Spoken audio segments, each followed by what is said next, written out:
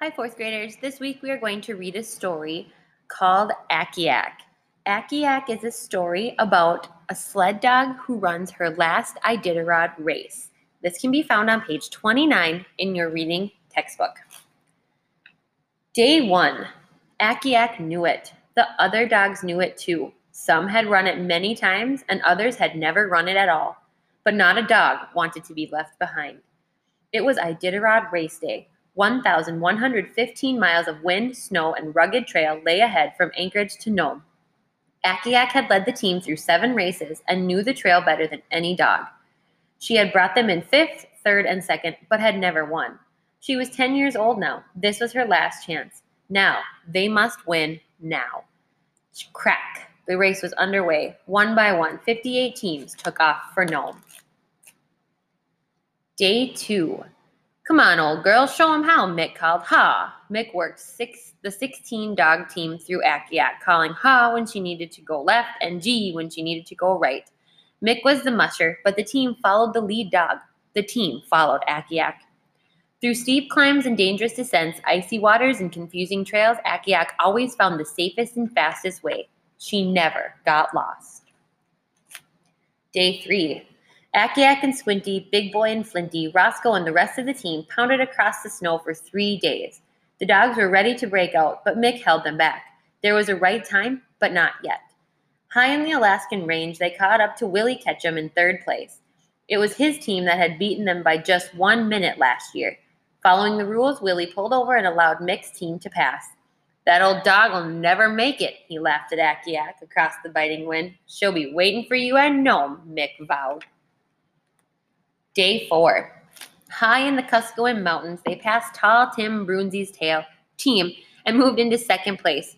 Just after Tatanka, Mick's team made its move. They raced by Whistlin' Perry's team to take over 1st place. Ketchum made his move too. His team clung to Mick's like a shadow. Akiak and her team had now had to break trail through deep snow. It was tough going. By the Ophir checkpoint, Akiak was limping.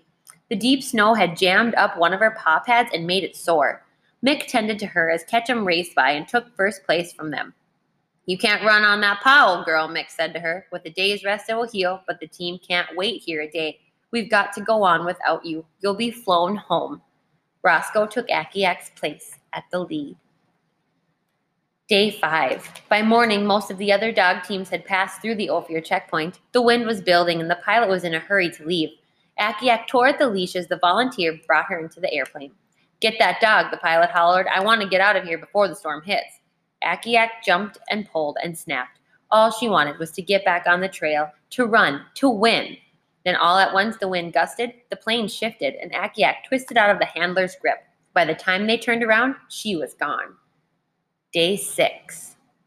Akiak ran while the storm became a blizzard. She knew that Mick and the team were somewhere ahead of her. The wind took away the scent and the snow took away the trail, but she still knew the way. She ran until the blizzard became a whiteout. Then she could run no more. While Mick and the team took refuge in Galena, 7 hours ahead, Akiak burrowed into a snowdrift to wait out the storm. In the morning, the mound of snow came alive, and out pushed Akiak. Day 7. Word had gone out that Akiak was loose. Trail volunteers knew that an experienced lead dog would stick to the trail. They knew she'd have to come through Unalakleet. She did. 6 hours after Mick and the team had left, Akiak padded softly, cautiously into the checkpoint. Her ears alert, her wet nose sniffed at the air. The team had been there, she could tell. Suddenly, cabin doors flew open. 5 volunteers fanned out and tried to grab her. Akiak zigged around their every zag and took off down the trail. Call ahead to Shaktoolik, a man shouted. Day 8. At Shaktoolik, Mick dropped 2 more dogs and raced out, still 6 hours ahead of Akiak. Hungry now, it had been 2 days since she had eaten. Akiak pounded over the packed trail. For thirst, she drank out of the streams, the ice broken through by the sled teams. She struggled into Shaktoolik in the late afternoon. 3 men spotted her and chased her right into the community hall where some mushers were sleeping. Tables overturned and coffee went flying. Then one musher opened the back door, and she escaped. Go find them, girl, he whispered.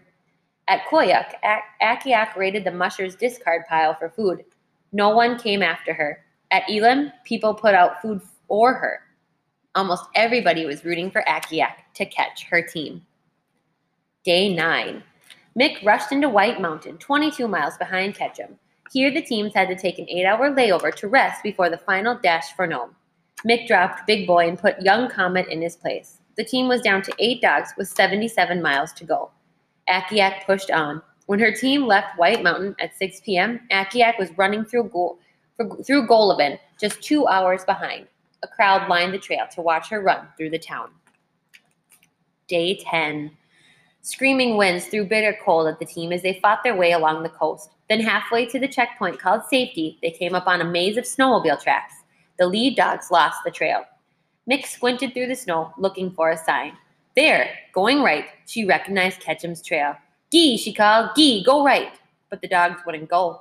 They wandered about, tangling up the lines. Mick straightened them out and worked the team up the hill. At the top, they stopped short. Something was blocking the trail.